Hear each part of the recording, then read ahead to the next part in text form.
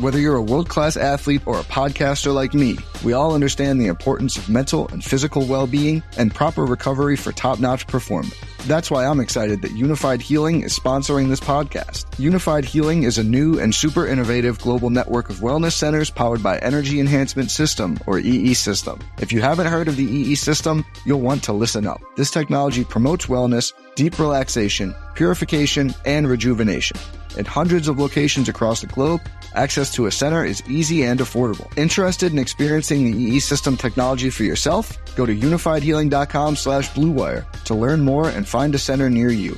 That's unifydhealing.com/bluewire. No material or testimonials on the Unified Healing website are intended to be viewed as medical advice or a substitute for professional medical advice, diagnosis, or treatment. Always seek the advice of your physician or other qualified healthcare provider with any questions you may have regarding a medical condition or treatment and before undertaking a new healthcare regimen, including EE System. What's up, everyone? Thanks so much for listening to the podcast here. This is Tyler Dunn with Go Long. I wanted to include the happy hour replay with TJ Lang right here in the podcast feed. TJ had a ton of stories to share from his early Green Bay days, his partying days, to his later Green Bay days when he really became a core leader on the team. Just some awesome stories. He was just an absolute pure, honest form. Very grateful that TJ spent a full hour with our VIP members on the happy hour. So if you want to hang out with players from around the NFL, and right now you can hear Serafino in the background. If you want to hang out with past players, current players, this is your opportunity here at Go Long. So just follow the link right in the description. We'll send you a Go Long hoodie, a signed copy of Blood and Guts, and you get full happy hour access all off season, all season long. We're ramping this up in a really big way. So thank you so much, everybody. We will catch you next time. Enjoy TJ Lang.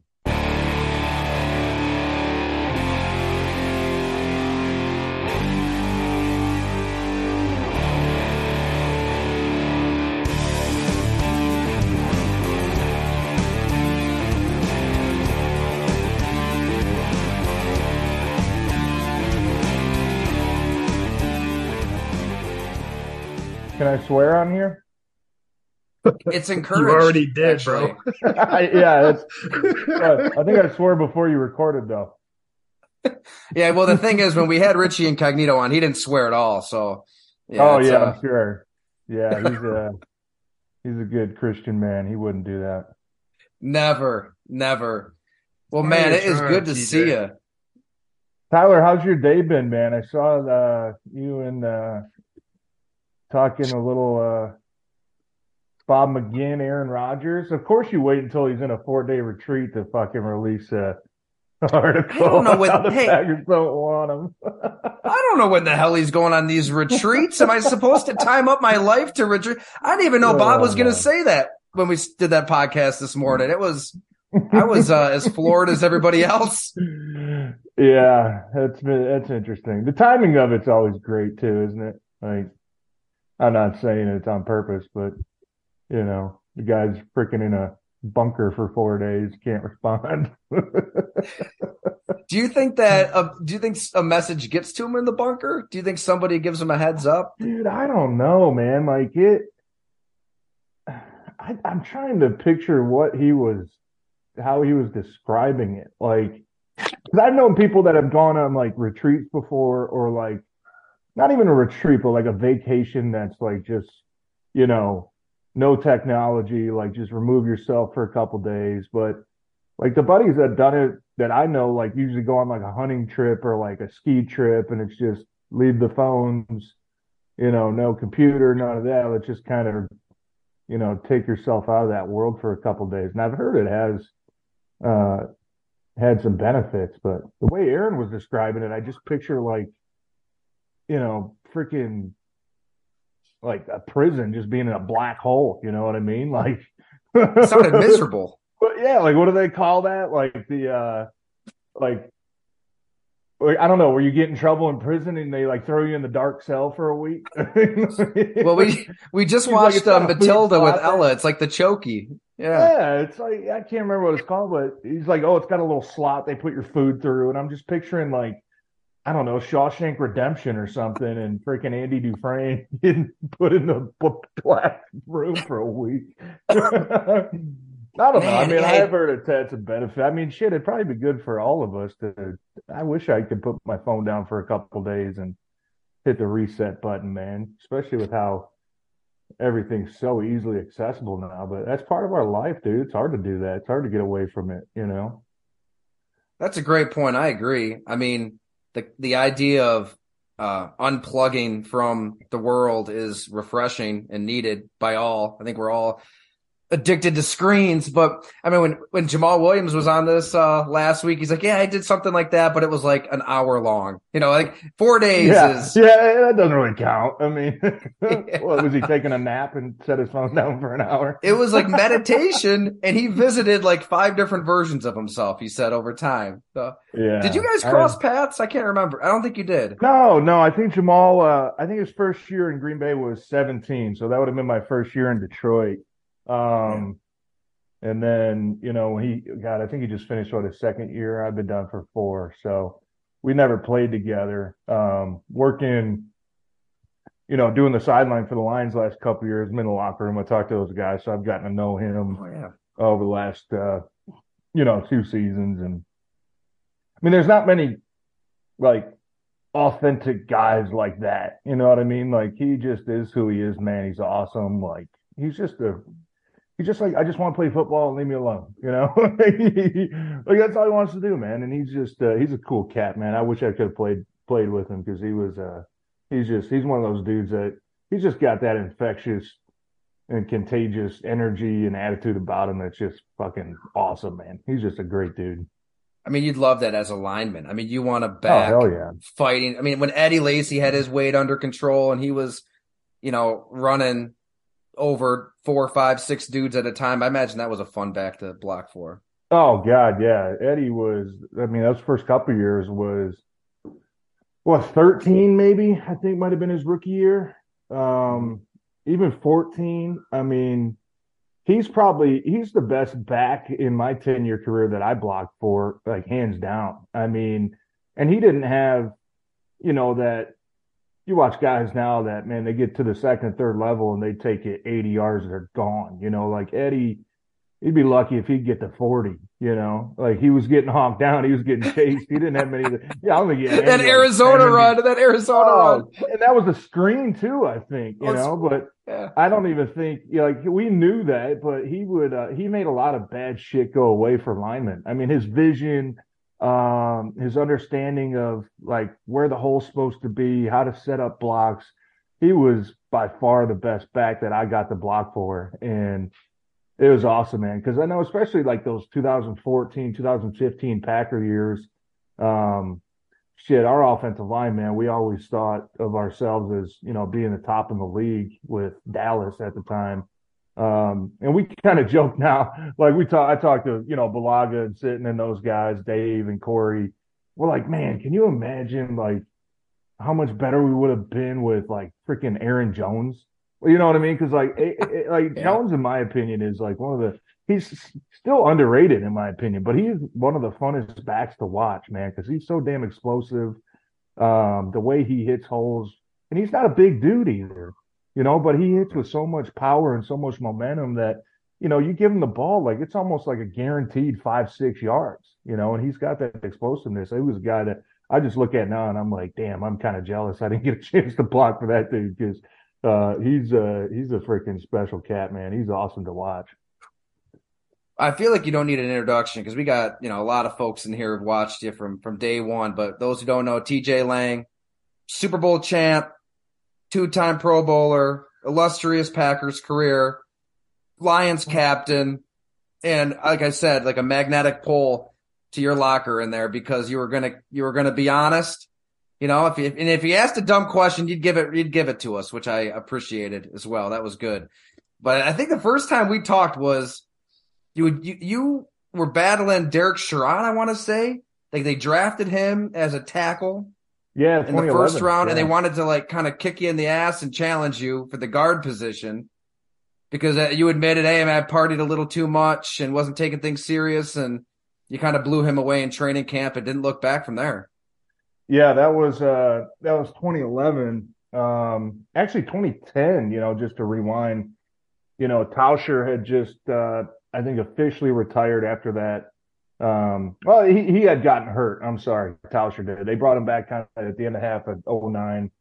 Going into the off season, that was really the one spot on the offensive line was that right tackle spot. And my rookie year, I was kind of the sixth man. I started, I think it was 4 or 5 games. I think, 3 at left tackle, couple at right tackle, filled in a little bit at guard. So that second year, I was like, man, like this is my chance to go, try to lock down a starting spot at tackle. And then they drafted Brian Bulaga.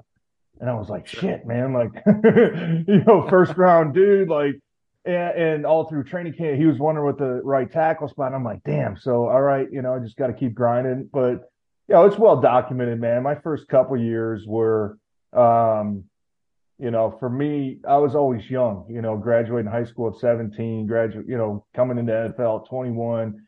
First time, grew up very blue collar. I mean, my house, was probably 800 square feet, and I got a little bit of money in my pocket. I'm like, I want to go have some fun, man. I want to bring my boys into town. I want to go out on Thursday, Friday night, kind of live that life a little bit. And thank God it was in Green Bay, because in Green Bay, like you can't get into too much trouble there. If I was in a big city, I don't even know if I would have seen a third year in the NFL. But so that whole first 2 years were, doing way too much, partying, drinking, trying to live that lifestyle, something that I'd never, done before. But I think it's very easy to kind of fall into that trap when you're a young kid with, with some money in your pocket for the first time. But everything changed for me in 2011 there. I mean, my girlfriend at the time had just gotten pregnant, like right around Super Bowl time in February of 2011. Going into that year, our starting line was pretty much intact except for that left guard spot. Darren College, oops, sorry there. Let me mute that. Darren College had gone into free agency, and I think he went to Arizona, if I'm not mistaken. So I kind of looked at that and said, okay, we got an opening at the left guard. Like, I'm going to need to, it's my third year now. Like, I need to prove I'm a starter, like, I don't think I can make it in this league as a 6-man, bouncing around team. Like, I need to show these guys that I'm a starter. I need to show, first of all, I need to show my teammates, that I've, cleaned up the, off-field stuff and not going out partying, 4 nights a week, not doing all that shit. I need to show it to my teammates first, because you can hide a lot of shit from your coaches, when you go into the building.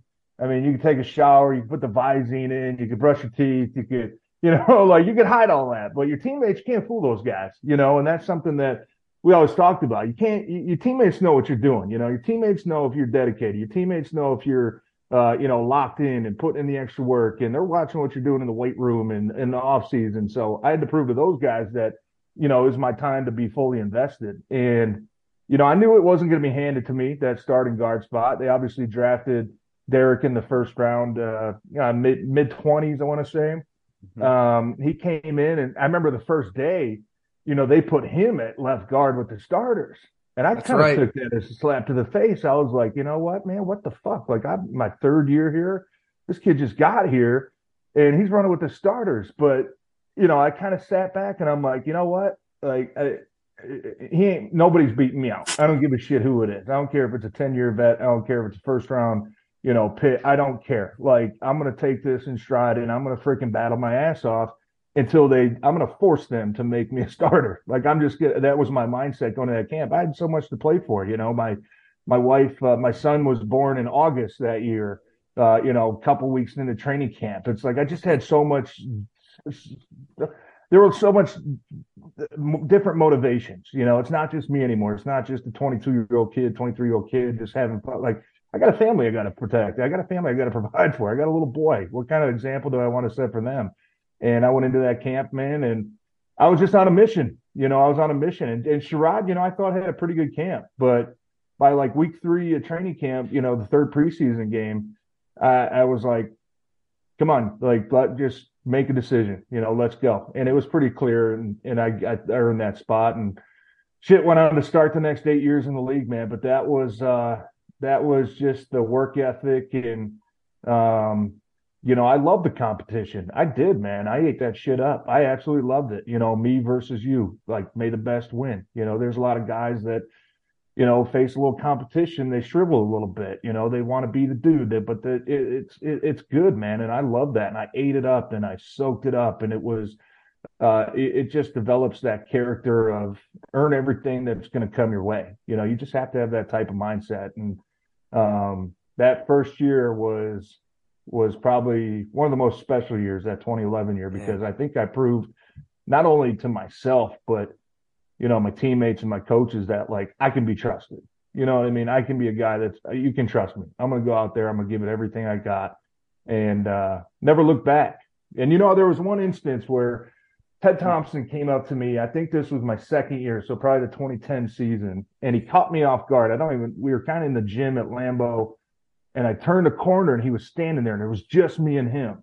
And Ted was a man of very, very, very few words. I mean, the 8 years I was there in Green Bay, he might have said maybe 3 complete sentences to me. And one of them, he bitched at me. He told me my haircut was awful. I don't know why. He just walked by me and said, like, your haircut sucks. And then he walked away. And I was like, it's something I think about to this day. I'm like, what the fuck was that?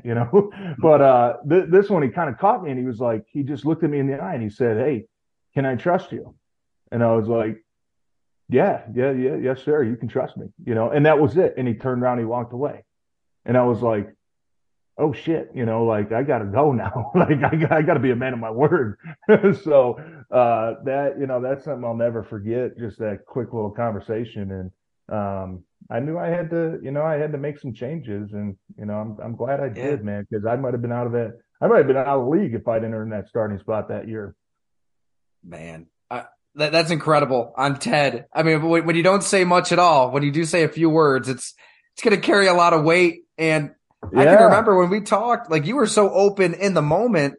Then, I mean, maybe that story was September or October. I remember I gained a lot of respect for you because for that story, I think I talked to a bartender at Kittner's. Oh, man, you did some deep digging back then. I remember you used to talk to a guy down on, Main Street. TJ used to drink. I'm like, God damn, this dude's really doing it. You remember that? Yeah, because didn't he say at the end of the shift, they pour everything into a pitcher, and then you just took like it all like the leftover stuff, and like the last couple of us there was kind of like a challenge. Like, all right, come on, we got to chug it now. I had to go to bars and like tip the waiters and the bartenders, like, don't talk to reporters about my lifestyle, please. Did you really? I did that. I don't remember who it was, but I remember one time I went into one of those bars. I'm like, who the fuck's talking to reporters about me drinking? It's bullshit, man. No, that was me. Against you, Ty, you know that. But no, that's what I'm saying. I respected you because this guy's doing. You were like, that's all you said. I'll never forget. You're like, man, you really dug deep there. You didn't say, hey, let me get you a headlock and uppercut you in the chin for revealing my partying ways. But you turned it around, and I mean, then you were just a core leader on the team for that point forward. I mean, really, you didn't look back. It probably took me a couple years until I was probably considered myself to be like a core guy, 2011, my first year starting, was a pretty good year, left guard. 2012 was up and down for sure. I think that was the year we signed Jeff Saturday, and I was still playing left guard. I blew my elbow out like week 4. The rest of that season was kind of up and down, just production-wise. I mean, I had some injuries I was playing through, and at the end of that year, going in the offseason into 2013, we didn't really have an answer at left tackle. If you remember that, like, Bulaga was the right tackle, Sitton was the right guard. I was the left guard. I think Marshall Newhouse and Derek kind of filled in there at left tackle. Going into that 2013 year, I think their plan was to move Bulaga to left tackle. But they flip-flopped Sitton and I. They were like, Brian played next to Josh for a couple of years. They got that chemistry, so we're just going to flip them. to left side and flip you guys to the right side. But I also kind of took that like a little bit more as like a challenge, like, man, like I think they're going to make me want to compete again, to play on the right side. It took Josh and I months before we felt comfortable flipping sides. But Brian, I felt so bad, man. Brian actually, his that year they moved him to left tackle. He blew his ACL out in the family night scrimmage. That's right. And and he didn't even know, like he went on to play like another 20 snaps and, you get the news, obviously, as players a couple days later after the scans and shit. And it was just like, oh my God, the year after that, 2014, I think was the first year for me where I felt like, okay, like I'm one of the, top, I don't know, 4 or 5 guys on offense that I feel like I finally earned my respect. I feel like I finally earned like that leadership role, kind of building into that, with Sitton and I, and obviously Aaron, Jordy Nelson, Kuhn, those type of guys felt like we were kind of that core on offense that, you set the standard, you show the guys what it takes, like what the expectations are. And that was probably the first year where I felt like, man, all right, like I don't feel like I need to compete, to be a starter. I feel like I'm walking in day one as the guy,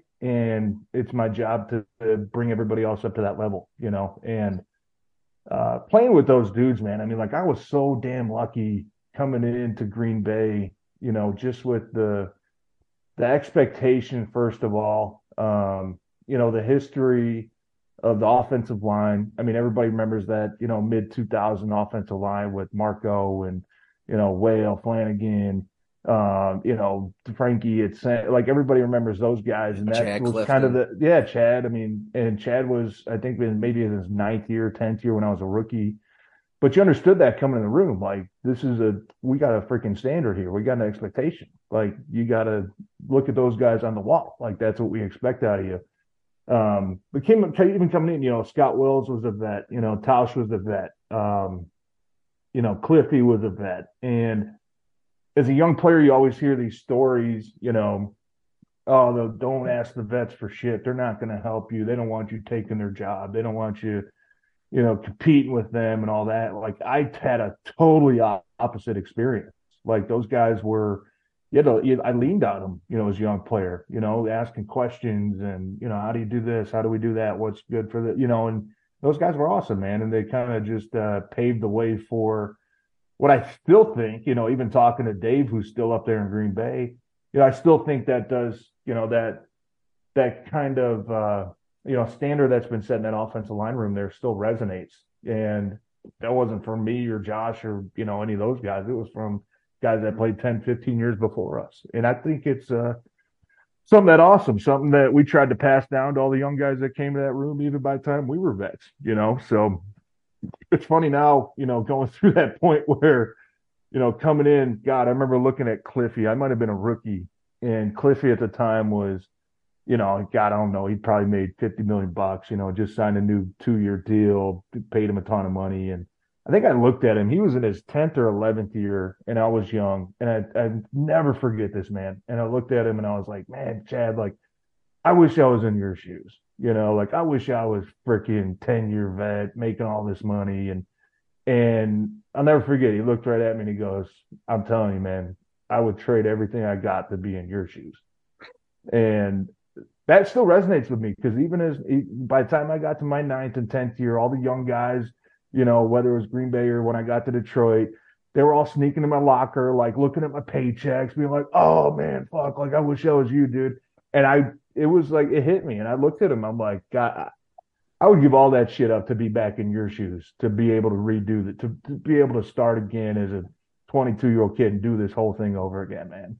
And that was just like so like kind of emotional and special for me because I didn't understand it when Cliffy said it to me, that he wished he was a rookie. He wished he was a young cat again. By the time I got an old cat, I was like, fuck, man, like I wish I could do that all again. I'd give up all that money. I'd give up all that shit just to go do that again, man. And Chad was right, dude. That he was right, man. That's how I think probably all veterans feel, by the time you hang them up.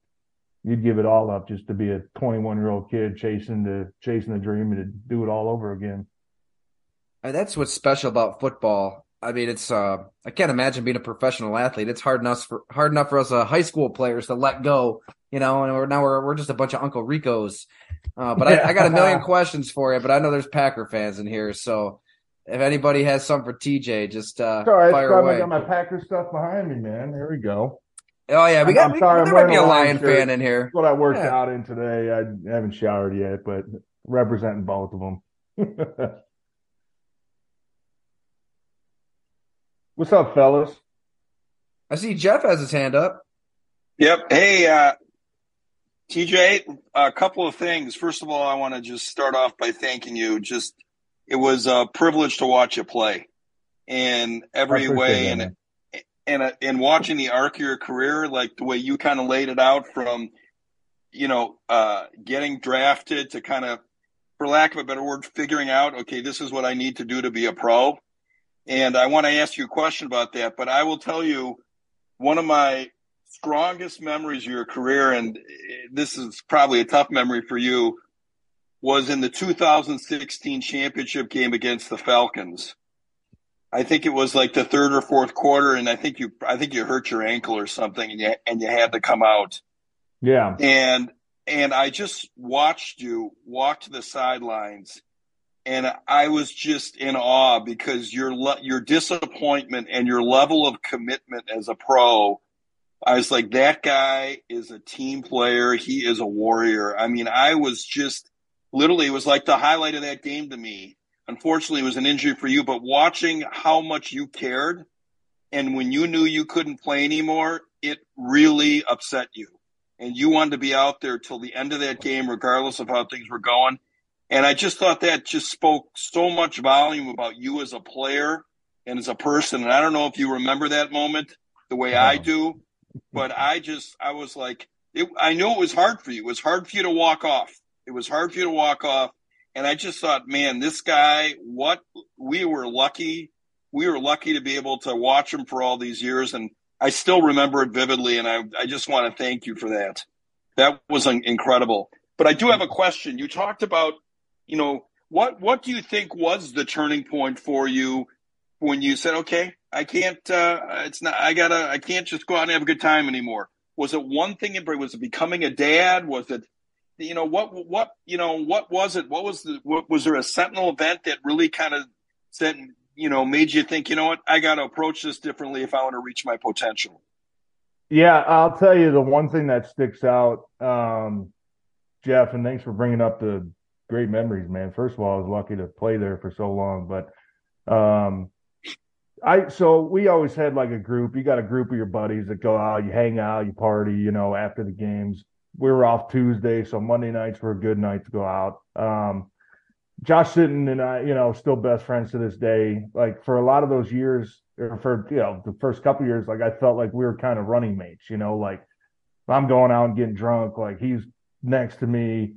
But then I started noticing, like, I started doing it a lot more, than other guys were. And one conversation that we had was, Josh came up to me, I think it was right before that, 2011 season, I think maybe that off season heading up into that year.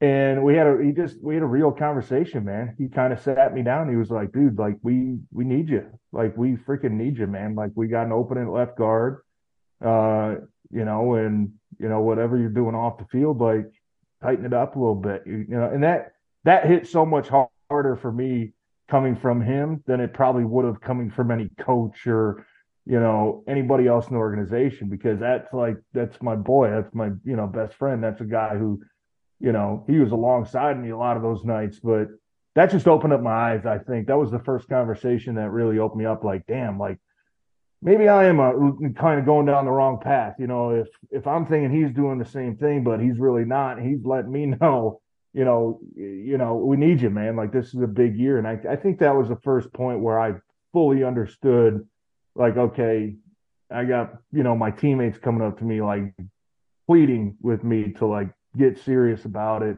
put in the work, and, we need you on this team. Because honestly, my first couple of years, I kind of felt not really useless, but like that Super Bowl year, I mean, I got to be honest with you guys, like I I had a hard time even looking at my Super Bowl ring for a long time after that.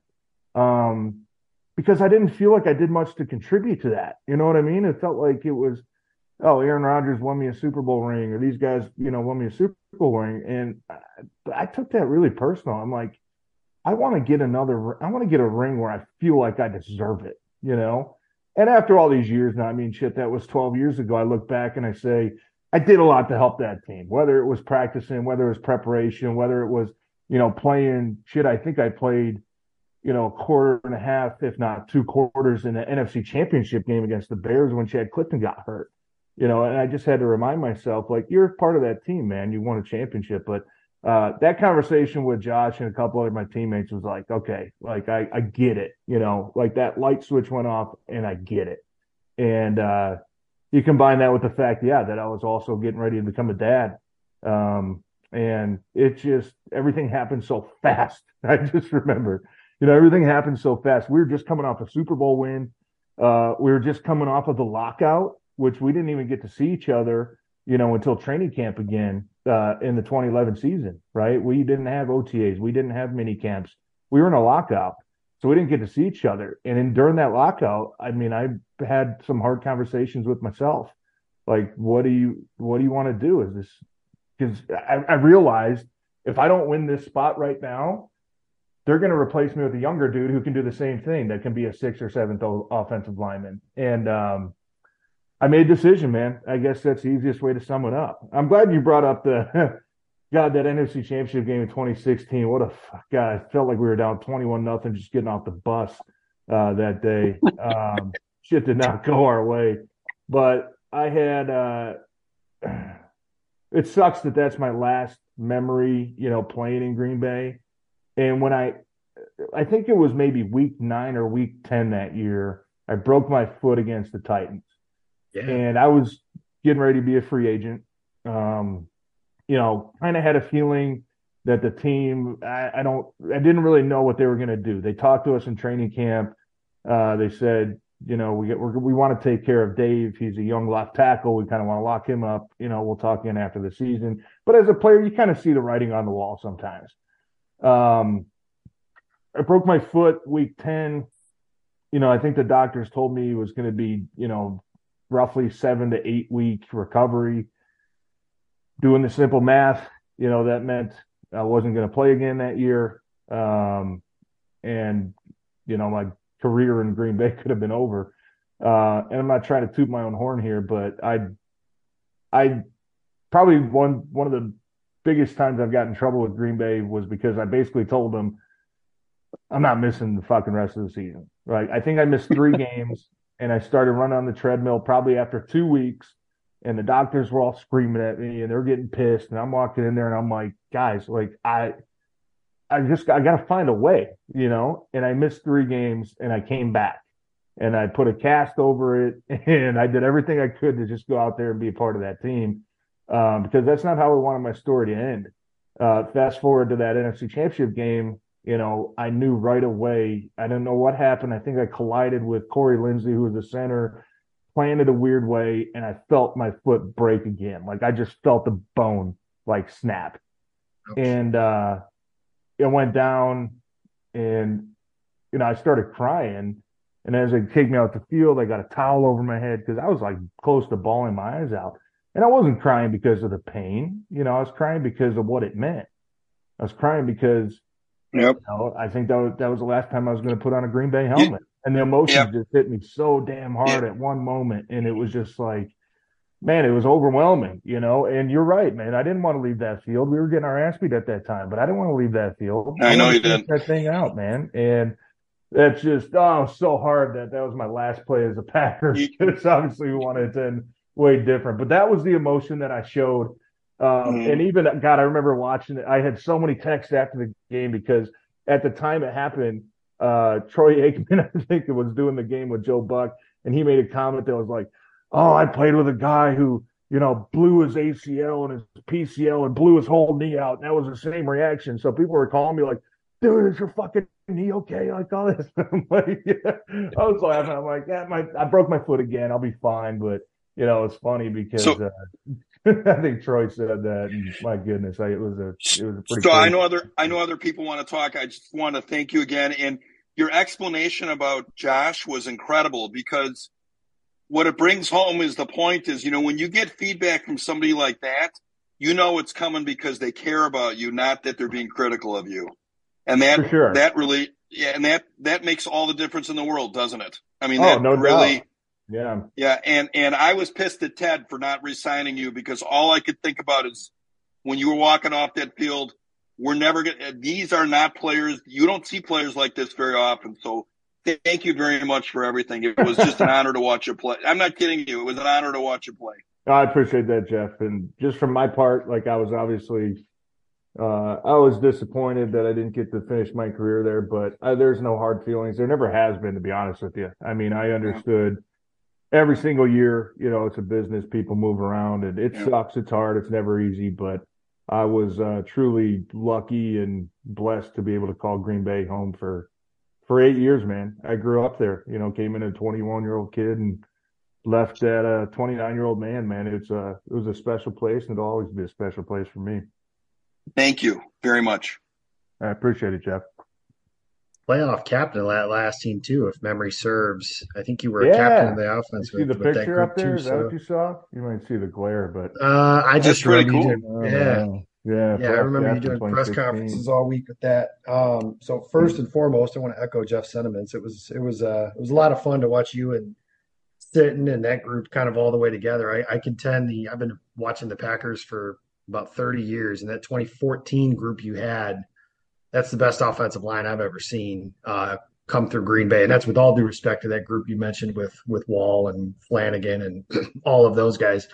You mentioned that, you had trouble looking at your Super Bowl ring and stuff like that. But during the game, I don't know if you even know this, but Tramon Williams breaks up the last pass in the Super Bowl. And the first thing they show is you with your haircut that Ted Thompson had. And Donald Driver, just full-fledged embrace with those two guys, and the emotion just kind of pours out. Just what was that realization like? Because you were the young guy, and Driver, you guys, at least from the outside looking in, it looked like really embraced the idea of winning a championship for him and Charles Woodson that particular year, because those were the vets that didn't have titles. But what was that moment like for obviously becoming a champion, but also being around the guy that you guys kind of dedicated it to some degree? Yeah, it was. I'll tell you what, halftime was emotional because Woodson broke his collarbone there in the first half. Just remember being in the locker room there in halftime, and it was so quiet, like you almost hear a pin drop, right? Like people were kind of worried because, we just lost Charles Woodson. I mean, he's not playing again.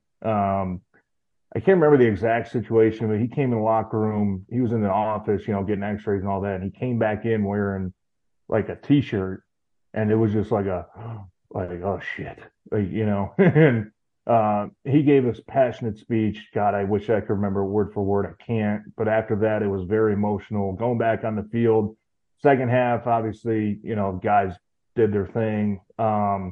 Late in that game, I remember, I was standing on the bench and kind of waving the towel. I was a young kid trying to get the crowd going, and Driver stood up next to me, and I think Donald got hurt in the Super Bowl too. Yeah, he was wearing a boot. His foot. Yeah, I think he got hurt too. And I remember there was a point late in that game, and I looked at him, and God, I don't know, at that point he must have been in his 12th, 13th, 14th year, and he was crying, and I could see the tears in his eyes, and I could just tell how much it meant to him. You know what I mean? As a young player, it was only my second year. I didn't know Donald at the time that great. I mean, we had talked a bunch of times, but I just remember looking at him and something hit me like, dude, this guy's been in the league that fucking long, and you could just tell how much that meant to him. And after that last play, God, I just remember turning to him and giving him like the biggest freaking bear hug that I've probably given to anybody.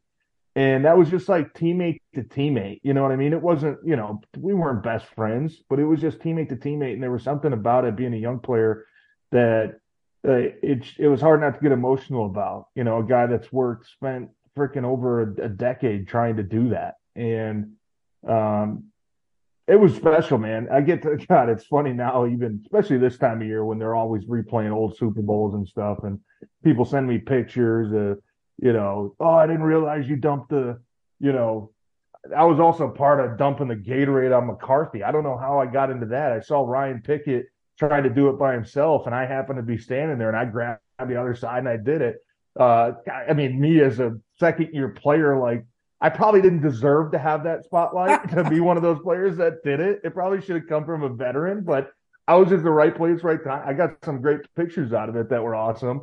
But I just remember something about Driver, man. I just looked at it and I could tell just in his eyes, man, how emotional he was and how much it meant to him, and I was so glad that, the team was able to do it for guys like him and guys like Woodson and guys like Chad Clifton that had put in so much freaking time and effort to do that. And I never really understood it fully until I became an older player because I think is a lot like I was a second-year player when we won the Super Bowl, right? So my mindset was like, I'm 50%.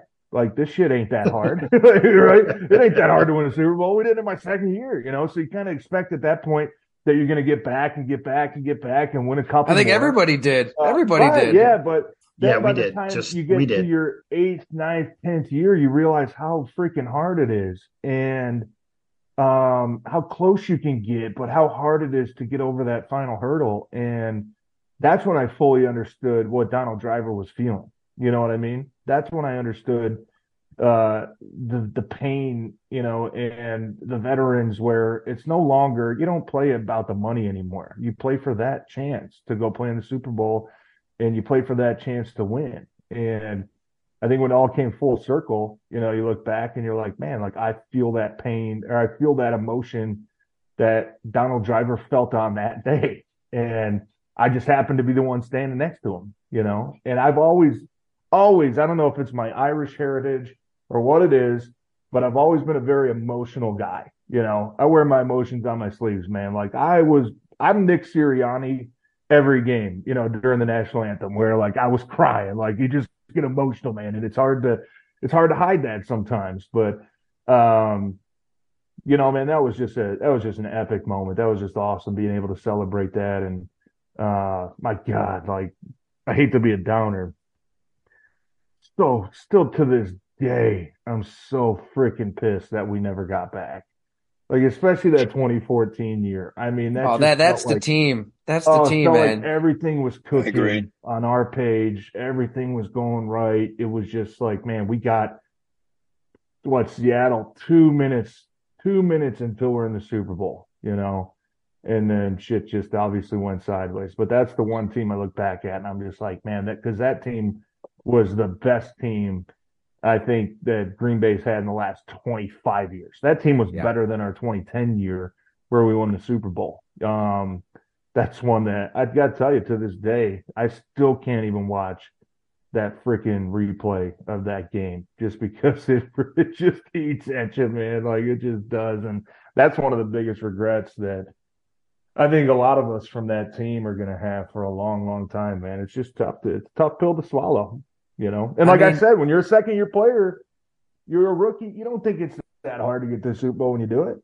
Well, when it's all said and done, 10 years later, you're like, fuck, man, like, that shit's hard to do, That's what made. I can remember thinking Seattle was going to kick your ass, TJ. I was out there covering the Seahawks all week. Shit, man, we didn't know going to that game. They beat our ass. I think it was week 1 that year, right? Yeah. We went to Seattle. I think. The Legion of Boom's at its peak. They beat our ass, and nobody won there in that time. Like they had won like 800 games in a row or something. The only team that beat them was like a crappy Arizona team in that area. They won like 1,000,000 games in a row at home. Yeah, that place was. Now you guys were undefeated at home that year too. If that game, are you guys like the '90s Packers against the Cowboys that think if that game was at Lambeau, you would have won?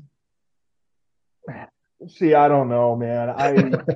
I know Aaron used to talk about it, and we used to talk about it a lot because shit, we played in 3 NFC Championship games. All of them were on the road, and we used to talk like, man, we just got to get one of these freaking games at home, And then finally, when I left and I went to, retired, it's like, shit, Aaron Rodgers had a chance against Tampa, in the NFC Championship game at home, like.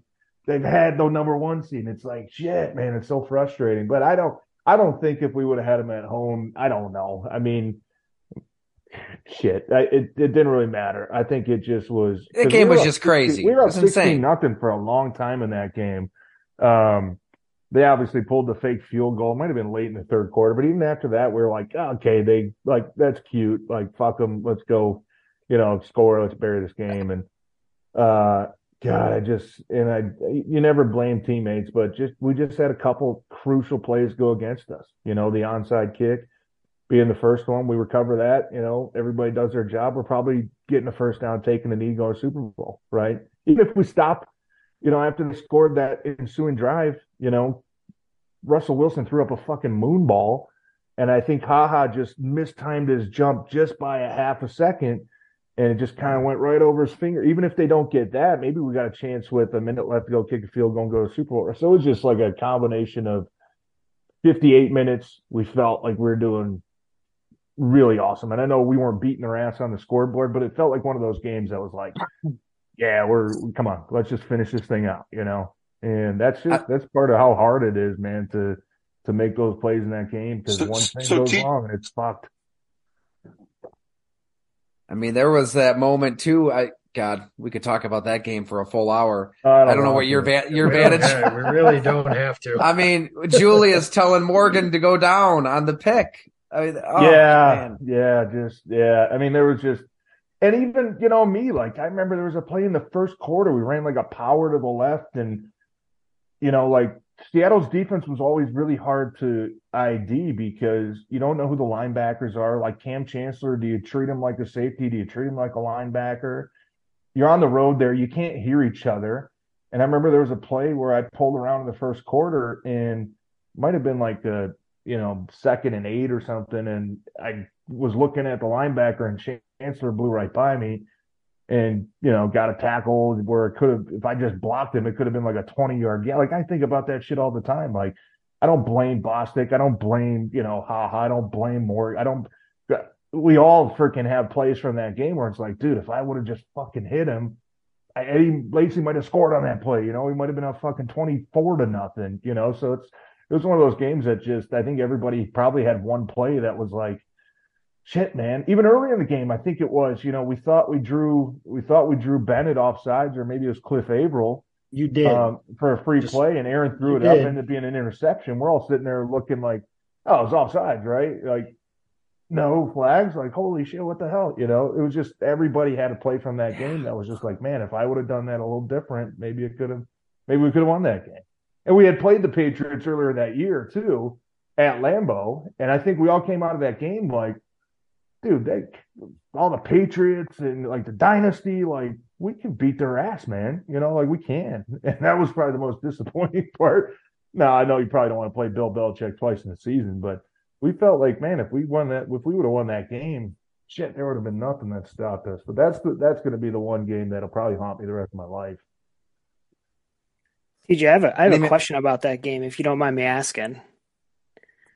Not to belabor the topic. So what I remember from that game is I remember Mike McCarthy getting a little conservative down by the goal line, kicking a lot of field goals. And I'm just kind of wondering, like, what's your mindset as a player when it's, 4th and goal or 4th and short down there? Are you thinking, why aren't we going for 6? And the reason I ask is because as a Bills fan in the 2020 AFC Championship game, Sean McDermott got like that down by the goal line like 4 times. It was just 4th and wimpy for the whole game, and it drove me crazy. Yeah, I guess, Mike, like, I've never really been a player that had like questioning play calls or like questioning strategies. I was always just like, call the plays, I'll fucking block. Like, I'll do my job,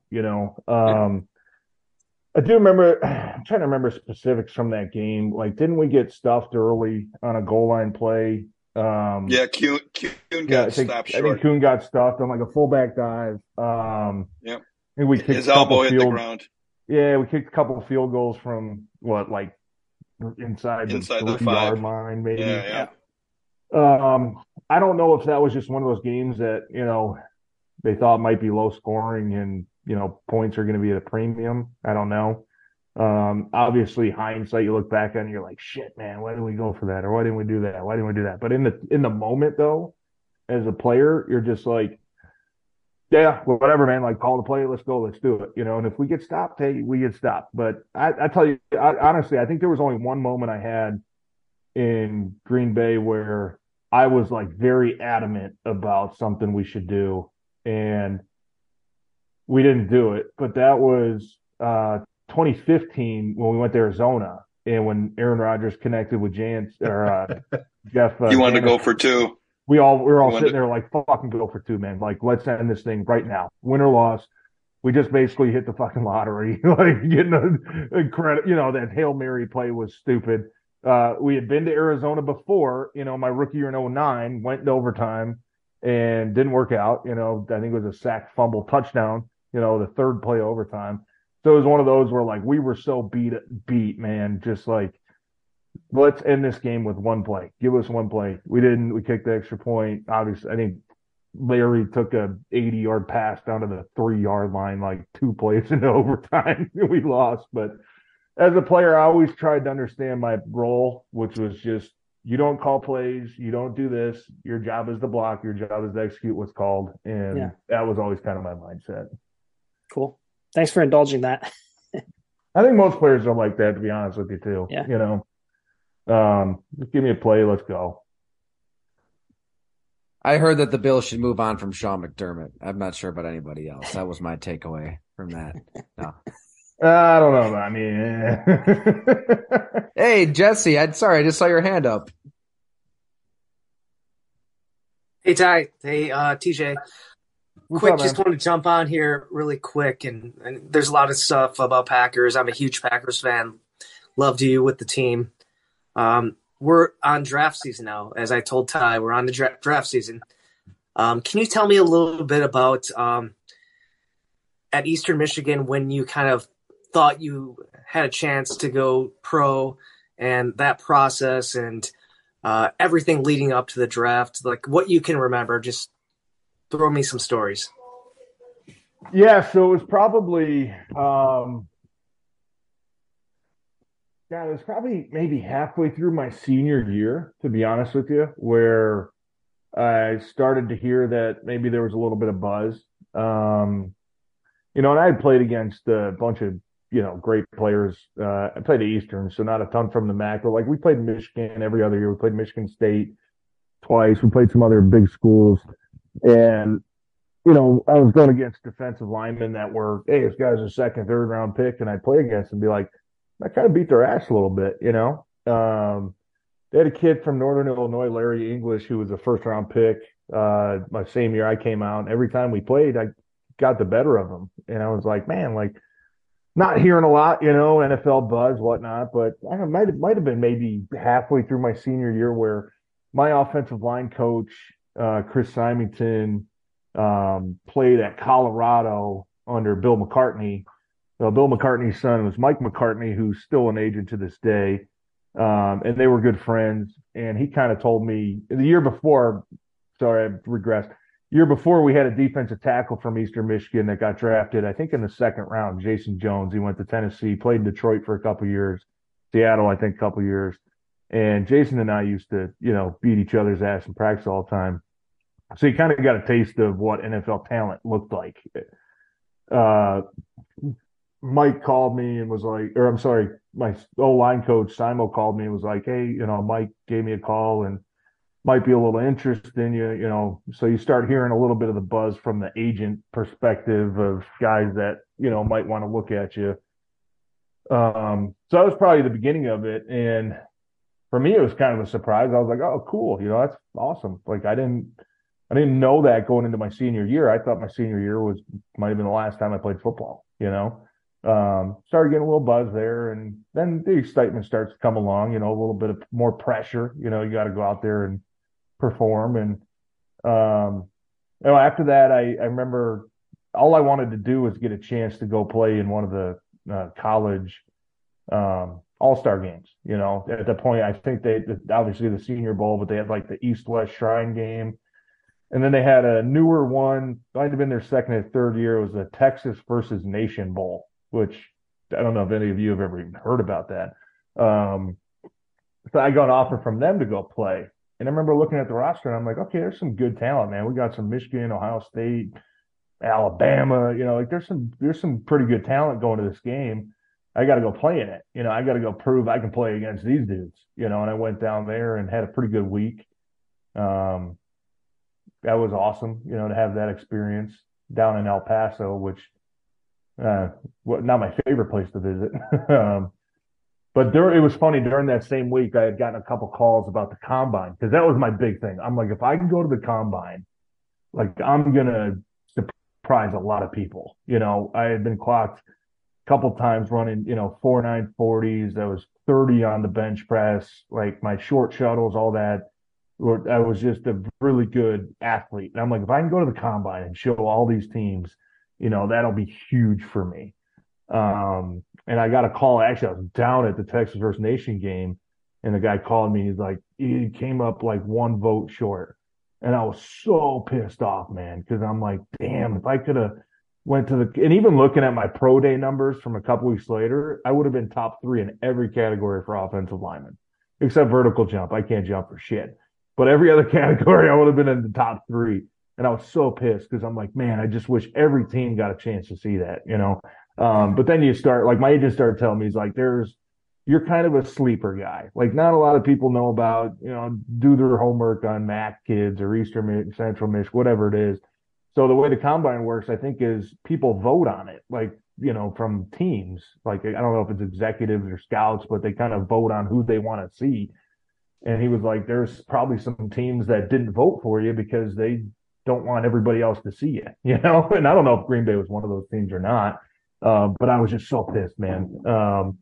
Anyways, going into that kind of couple month period there after the combine, I had to go on like 12 visits to other teams. And I just remember being so worn out. Like you're on a flight to Minnesota, then the next day straight from Minnesota to Chicago, then straight from Chicago to Green Bay, then straight to Baltimore, then Jacksonville, then San Diego. You know what I mean? It was just like, oh my God, what the fuck?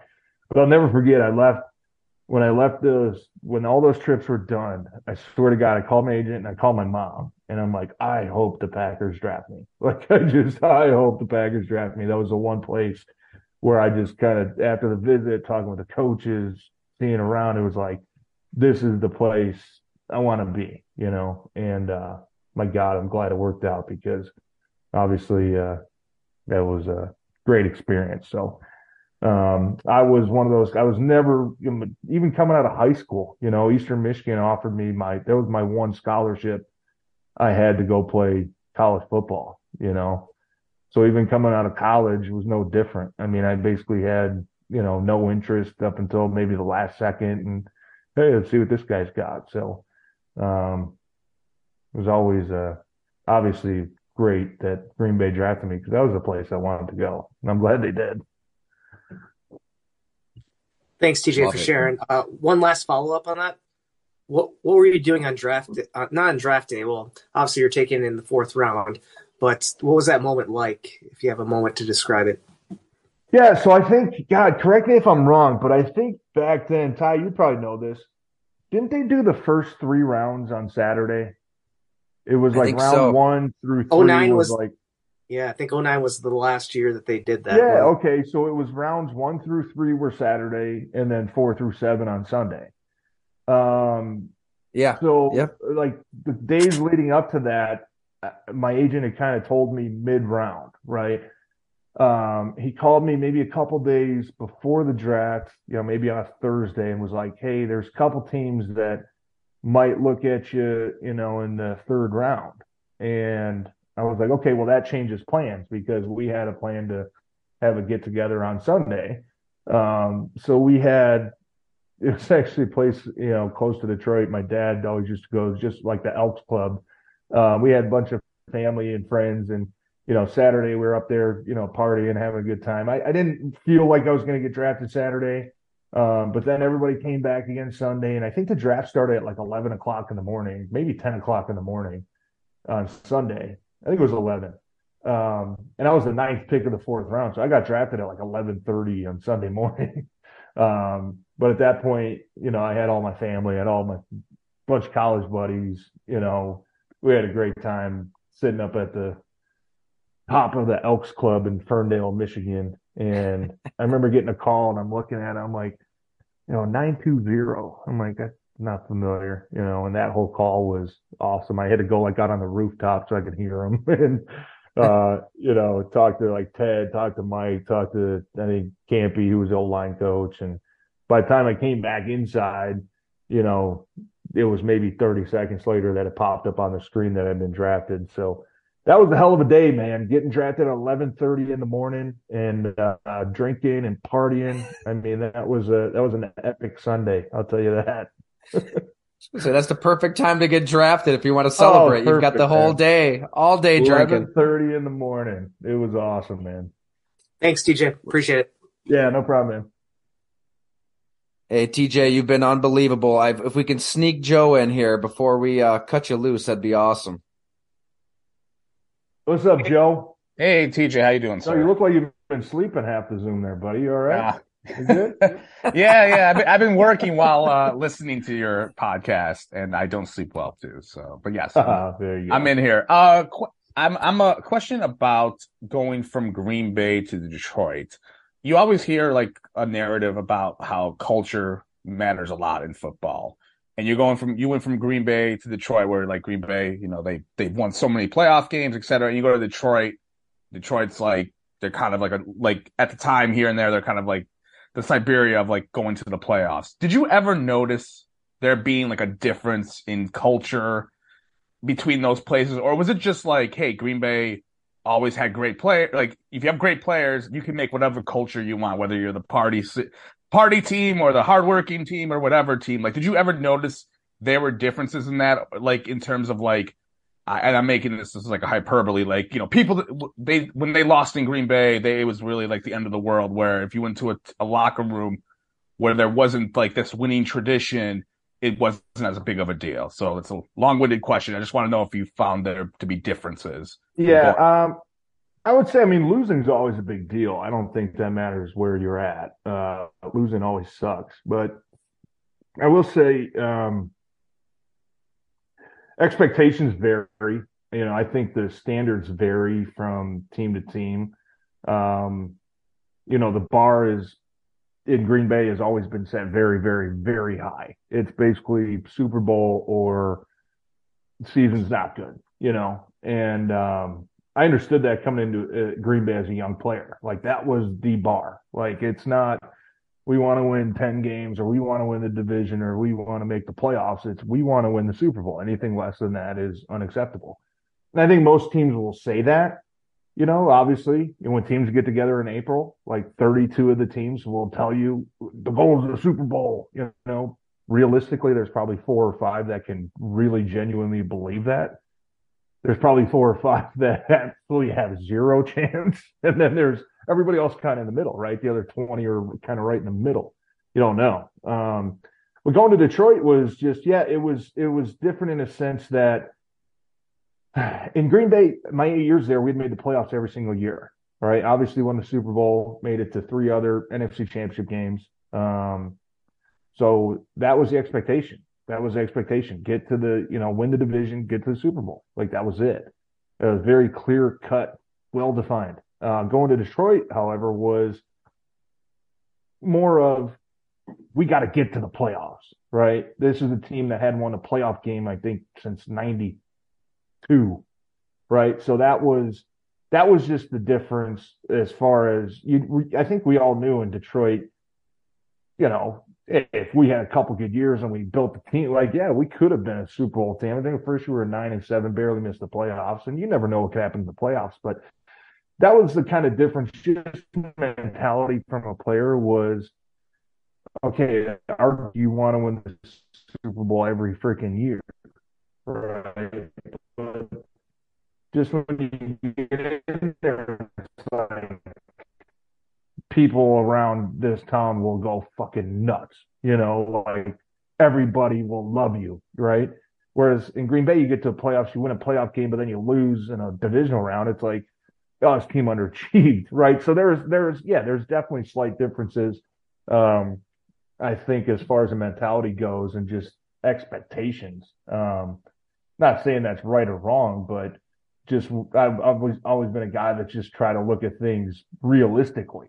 You know, we're not going to win the Super Bowl this year, but can we make some freaking noise and win a playoff game, maybe be a little surprise team? Like, hell yeah, we can, right? So I think that's a little bit of a difference, you know, just team to team. And I think it's realistic too. I mean, if you're a young player and you go into Houston this year and DeMeco Ryans is telling you, we got to win the Super Bowl or we suck. Like, I'm not trying to be a dick, but if you guys were rookies going in, would you believe that you were going to win a Super Bowl next year?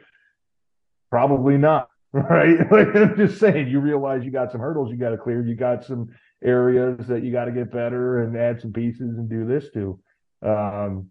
You know, and then you got teams, obviously you go into KC or Buffalo or Cincinnati or Philly as a young player and you're like, oh shit, yeah, like I got to pick my game up. These are the expectations. They were just in the Super Bowl. They were a powerhouse. They were a juggernaut. Like I gotta try to find my way to fit in here. So I think that definitely varies team to team. And you guys as fans, you guys know that. You know, you look at teams and say they got absolutely no chance. You look at teams and say, yeah, man, they got a legit chance. It's no different being a player. You can't turn that off as much as your coaches try to tell you, you know, this is a Super Bowl team. You kind of look around, you're like,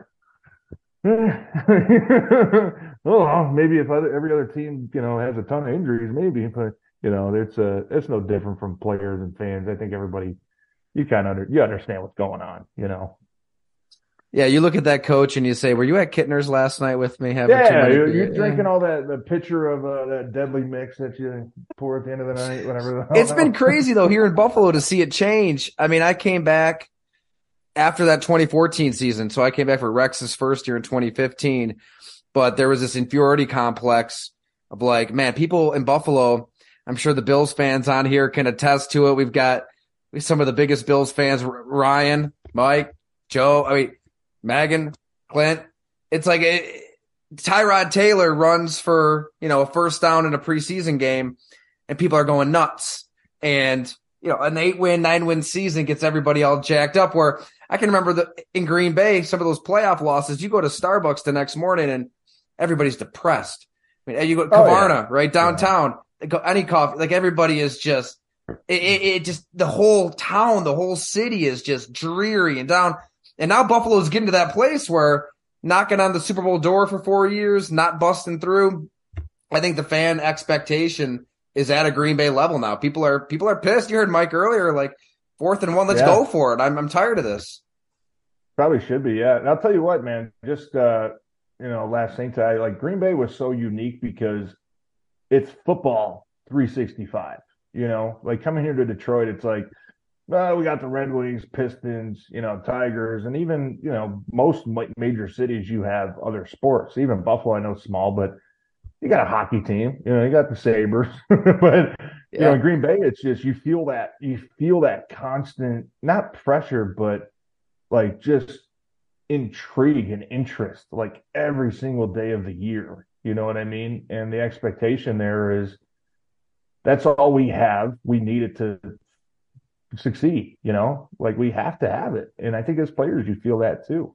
Not saying, you know, playing anywhere else with the other bigger teams, you don't want to have that same success. But I think just from an expectation and a fan standpoint is, you know, as long as one of our 4 teams do this, like we'll be all right. Well, Green Bay, it's like, that's all we have. It's one of one, right? So if they don't do it, you know, shit, we got to wait a whole nother year to do it again, you know. The Bucks weren't shit back then, right? They were nothing. They were the worst team in the league. Yeah, and even in Green Bay, I mean, you don't really feel like it's a split town of basketball fans. It's all football, you know. It's all it is. It's all football. And I think as players, you definitely understand that very early on. Well, TJ, you were phenomenal, man. We cannot thank you enough for hanging out like this, man. Sharing all these stories, the good and the bad, Super Bowl triumphs and Seattle playoff games that slipped away. We didn't even touch on the Lions career, so that's our excuse to bring it back at some point. Yeah, there wasn't much there anyway. So. I appreciate you, Ty. And hey, all you guys, man, I appreciate talking to you. Thanks for the questions. It's always good to remember the good times and reminisce a bit. Have a couple silver bullets and talk some ball, man. It's always a good time. Ty, thanks for having me, brother. Hey. No, thank you, TJ. You're the man. Appreciate you taking all this time. Hope to see you soon. All right, fellas. I'll talk to you. Later, boys.